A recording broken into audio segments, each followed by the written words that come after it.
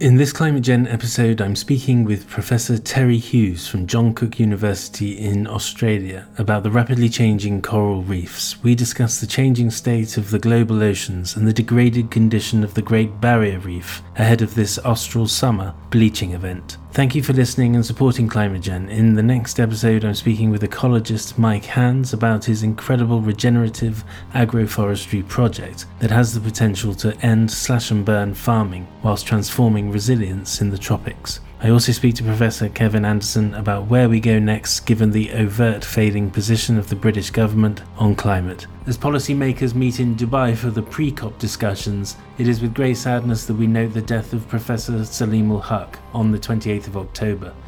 Salim has been a huge source of insight for my work over the last decade, giving me many interviews that provide the much needed perspective of the vulnerable nations in the global south. As mentioned before, my own book Cop Out is available for pre-order, and I'm pleased to say that Salim's wise words inform the narrative, threading the way from Paris to this year's COP in the UAE. Thank you to all YouTube and Patreon subscribers for supporting the channel. With ever more aspects to the climate and ecological crisis emerging, your support makes a difference.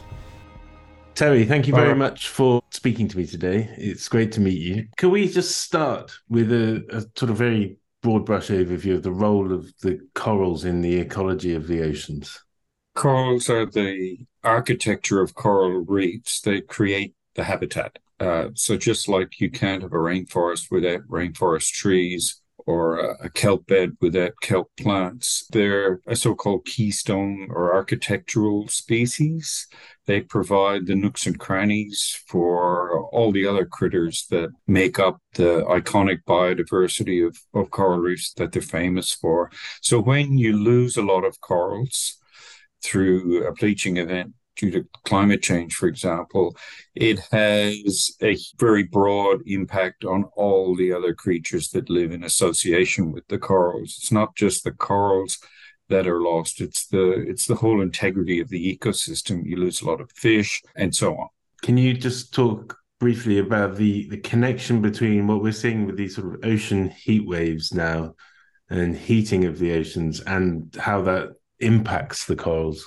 So corals are quite heat sensitive. When corals respond to severe heat stress, to record-breaking summer temperatures, they do so quite spectacularly. They become very colorful initially as they try and defend themselves from the heat stress, and then they lose their color and become stark white, the phenomena of coral bleaching. So it's quite spectacular. You can see it from an airplane, and obviously underwater, it's quite confronting and stunning in a way. So it's very visible. So I think coral reefs are the iconic poster child, if you like, of climate change impacts on ecosystems, especially marine ecosystems, but they're certainly not unique in terms of the responses that are already happening due to the level of global warming that we've already seen in recent decades.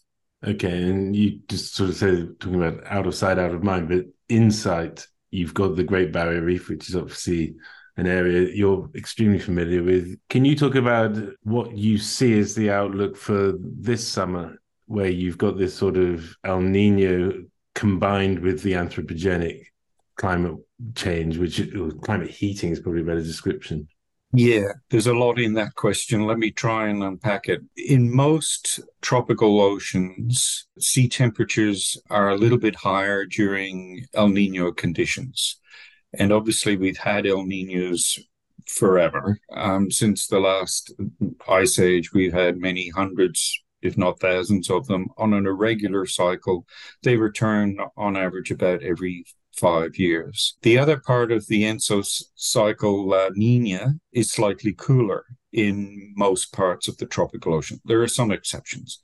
For many, many years, El Ninos were not a problem for coral reefs. They only became a problem in the early 1980s through to the 1990s as the background temperature increased year on year due to global warming. So the first regional scale bleaching of corals was in the strong El Nino year of 82, 83, and that affected places like the Eastern Pacific. The first time we recognize a global coral bleaching event was in the very strong El Nino of 97, 98.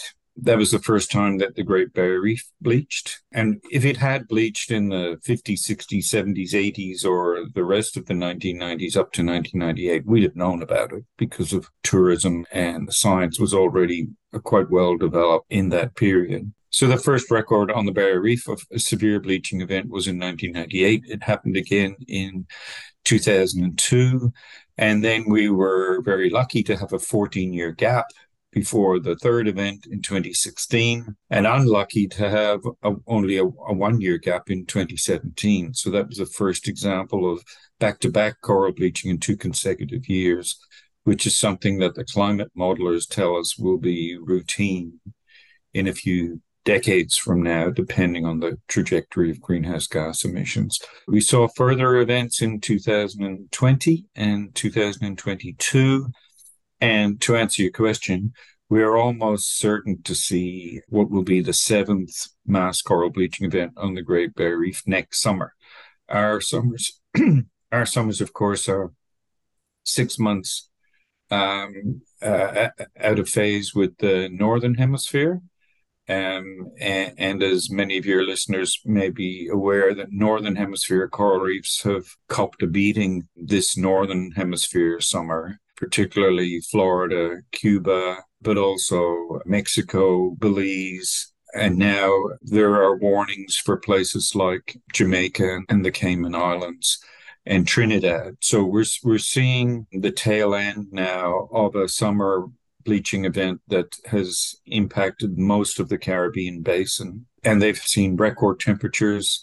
The bleaching began unusually early, so it lasted long. It was a long, hot summer that's now coming towards the end in most parts of the Caribbean. Summer temperatures peak in end of August through September, whereas in Australia on the Great Barrier Reef, peak summer temperatures generally peak in March.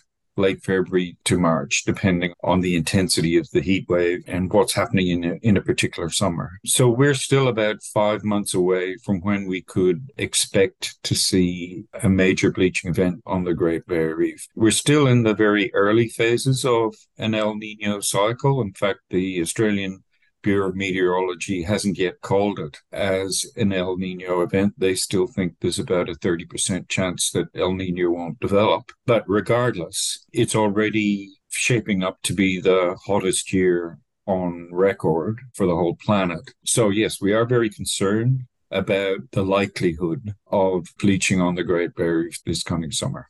You talked a moment ago about the sort of bigger gaps you had between 1990s up to the early decades of this century, and now you're getting into back-to-back bleaching events.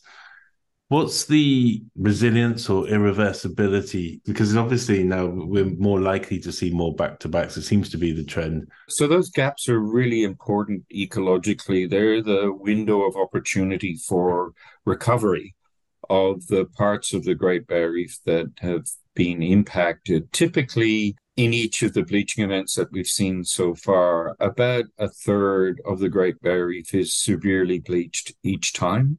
The footprint varies from one event to the next, depending on where the heat was in a particular summer. So in 2016, for example, the northern third of the Great Barrier Reef was very severely damaged. In 2017 and 2022, it was the central region. In 2020, it was the southern region. So if you look at the geography of each of those bleaching events and superimpose them to look at the cumulative impact, about 80% of the Great Barrier Reef now has severely bleached at least once since 2016. So that doesn't give them a lot of time for recovery, and particularly for slow-growing, long-lived corals. If a 50-year-old coral dies from heat stress and bleaching, it takes at least 50 years for another individual of that age to replace it. So instead, what we're seeing is during these quite short gaps now, recovery of the faster growing species, we call them weedy species, which simply means that they live life in the fast lane. They're good at breeding and producing larvae, and they grow very quickly. But to stretch the analogy, they also die like flies, and they are susceptible to cyclones because they're typically branching and quite fragile. They're the favorite food of the crown of thorns starfish, which is a predator of corals in this part of the world, and they are particularly prone to heat stress. So ironically, in the short term, the species that are recovering the fastest on the Great Barrier Reef are also the ones that are the most susceptible to the next bleaching event. It's a little bit analogous to what happens on land following a fire. The flammable grasses are often the first to bounce back compared to the longer lived trees. So we're seeing very rapid shifts in the mix of species and the proportions of species on the Great Barrier Reef for two reasons. One is bleaching is actually very selective. Some species are much more vulnerable than others. They will all bleach to some extent, but the hardier heat tolerant species, maybe only 20% of their population will bleach in a particular bleaching event, whereas it's closer to 100% for the more heat susceptible ones. So there's a filter during a bleaching event, and there's another filter in the period of recovery afterwards. So the mix of species on the Great Barrier Reef today is quite different already from even 10 years ago. And so the Barrier Reef is transitioning very quickly from the reefs we used to have before mass bleaching was a frequent recurring event to the reefs of the future. And really, the question mark over where that trajectory will end depends critically on what global temperature stabilizes at. So we're about to go through the 1.5 degrees centigrade global average target of the Paris Agreement. If we can hold it to 2, and there's some doubt over that, then I think we'll still have coral reefs, but the mix of species will continue to change. That trajectory is already underway. That train has left the station. If we go much higher than 2, then eventually we'll reach a point where reefs like the Great Barrier Reef won't be recognizable anymore as the same ecosystem of a couple of decades ago. There'll still be tropical ecosystems. Nature abhors a vacuum. There'll be something growing on the east coast of Australia. It will have fish, but they'll be different from the fish of today, a different mix of species. There might be more sponges, more seaweed, because they tend to be more heat tolerant than corals. There'll certainly be fewer corals, and it will probably only be the hardiest ones or the ones that can bounce back really, really quickly. Yeah. And as I said, that's a huge trajectory that's happening globally on the world's coral reefs. And really, we do have some capacity to steer that trajectory. It's up to us to determine what the end point, what we really need to see happening as quickly as possible is for temperatures to equilibrate, for them to stop rising, and ideally equilibrate at as low a level of warming as we can achieve through rapid transitions in reduction of greenhouse gas emissions. Okay, and you just linked it to the broader climate change discussion. With the climate broader goals, we're not seeing the political structural changes that are going to achieve the goals right at this second. Many people don't realize that the sea level rise in the longer term, and I'm talking now thousands of years, that's already set in motion by the current level of warming is measured in meters or tens of meters. So if we get to 2.5 degrees of global average warming, that translates eventually into about 20 meters of sea level rise. You can think of every coastal city in the world will eventually drown because of the levels of warming that we're already at and entering into in the next couple of decades. So certainly we've made some radical changes to the planet. We often talk about coral reefs running the gauntlet of climate change, meaning things will get worse before they get better. So we're at a stage now where climate change has pushed coral reefs out of their comfort zone. We're seeing significant losses of corals, mortality of corals during these recurrent bleaching events. We've actually seen on the Great Barrier Reef that when we get two consecutive bleaching events in quick succession, that the impact of the second one is less severe than the first. Now, that's not a good news story because we still have the cumulative impact of a severe earlier event and a less severe later event. But we are already seeing evidence around the world of responses by the corals where they have already begun the process of toughening up to these recurrent bleaching events. Sadly, a lot of that toughening is caused by the observation that dead corals don't bleach twice. So the change in the mix of species is a big part of that story. But there's also the beginnings of an evolutionary response by corals. We're not measuring that very well. It's very difficult to tackle at the scale of something like the Great Barrier Reef shifts in the genetic composition of individual coral species. But certainly coral reefs are going through these enormous natural selection events, which are incredibly select. We've documented shifts in the mix of species, and there are certainly shifts in the genetic composition of individual species as well. Heat-tolerant genotypes are rapidly being selected for because the susceptible ones are being killed. Now, many people in my field of marine biology are turning towards coral restoration projects as a means of, rescuing coral reefs. The problem with various types of coral restoration is, firstly, they're very expensive. They are incredibly labor intensive. And so the average size of a coral restoration so far, and we've been doing this now for several decades, is only a few tens of square meters. The total area of coral reef globally restored in the last 50 years is probably about the area of maybe 5 football fields. And to put that area in context, the area of the Great Barrier Reef Marine Park is 70 million football fields. Wild populations of corals on the Great Barrier Reef, even after 6 bleaching events, still number in the tens of billions. And those wild populations are certainly responding. They're certainly beginning the process of evolving. So I think we should be focusing on reducing the drivers of change, reducing pollution, reducing overfishing, and particularly reducing greenhouse gas emissions to give wild populations the best chance to reassort themselves in coming decades as best they can. Yeah, everything you just said is like a warning stroke call to action, especially on the emissions front, I think. And can you give a little snapshot of the Australian government's position on fossil fuel emissions at the moment?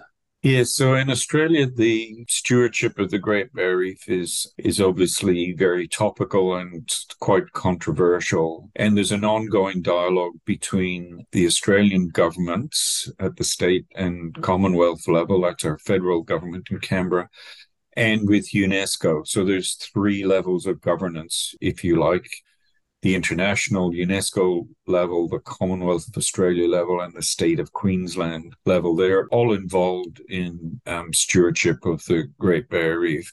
UNESCO has threatened, if you like, to place the Great Barrier Reef on the World Heritage in Danger list several times over the last 15 years or so.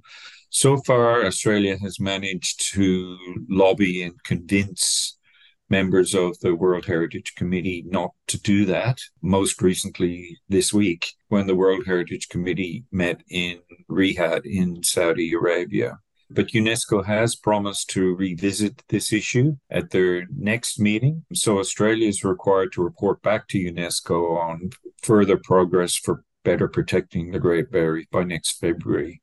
So Australia is pouring money into the Great Barrier Reef. They're investing a lot in reducing water pollution, that's runoff of sediment and nutrients from land, which is one issue. They're investigating about $100 million in the last 5 years in coral restoration projects. And that research is ongoing, but I think you'd have to say so far it's still in the promising basket.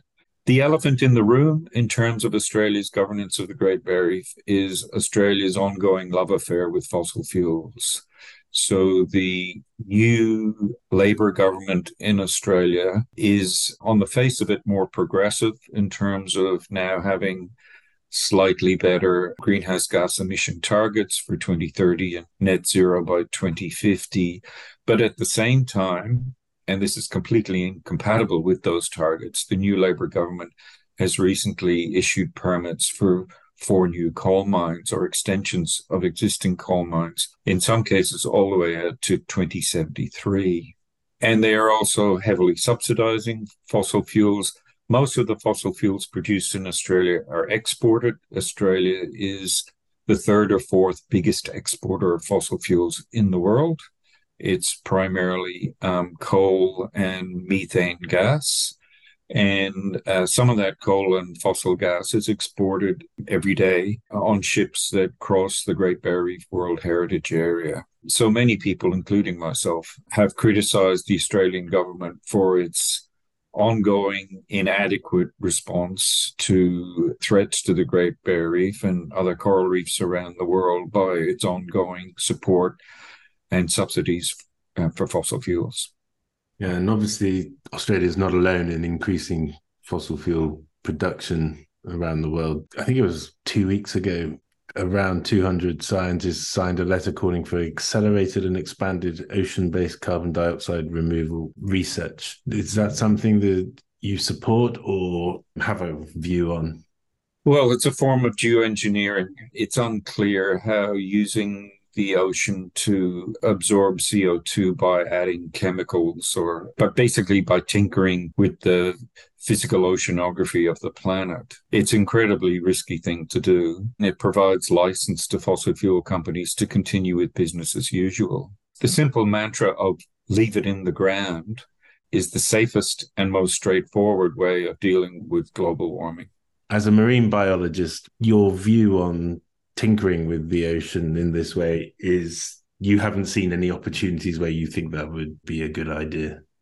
Yes, that's correct. So, I'm a biologist by training. And so the key thing to me is to maintain healthy ecosystems. They won't be the same ecosystems in the near future than the ones that we've been studying historically. So, I tell my students that there's never been a greater need for knowledge about coral reefs and how they work, because everything we thought we knew about how they work is wrong. They're changing so rapidly. The mix of species, some places like the Great Barrier Reef, has changed radically in the last few years. The way that the Barrier Reef is interconnected through transport of larvae, the wiring of the reef, if you like, has completely changed because of differences in the response of different types of corals that breed differently. So it's a new system that we have to relearn in order to be knowledgeable about where that system is going and what we can potentially do to keep it healthy. You're on the other side of the world to me. Do you see any significant social response to all these things we've been talking about? Yes, I do. So I think public knowledge globally of the vulnerability of coral reefs is at an all-time high. If you look at a school protest in Sweden or whatever, you'll see a poster of a bleached coral or an Nemo recognizing the sort of iconic status of coral reefs. And as we discussed earlier, it's not just coral reefs. Many other ecosystems are at least equally vulnerable to coral reefs. I think it's the case in many countries that governments are out of step with public opinion. Certainly here in Australia, many people voted to change the government at the last election with the expectation that there would be a marked change in energy policies, emission policies, policies for stewardship of nature. Unfortunately, many of those voters have been disappointed by the new government. The policies are marginally better than the last government, but the support for fossil fuels still remains very strong in Australia with both major parties.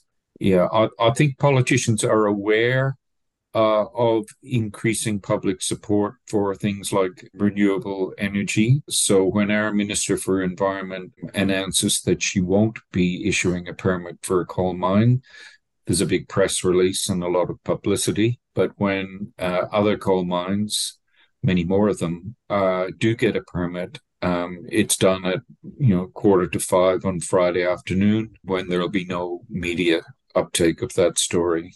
Yeah, it seems like a familiar narrative. Look, it's been absolutely fascinating to speak to you. Thank you very much for discussing all these complex issues. Thanks, Nick. See ya. Thank you for listening. A reminder that episodes appear weeks earlier for YouTube and Patreon members. This is due to my work schedule. However, support for the podcast enables this work to continue. Thank you.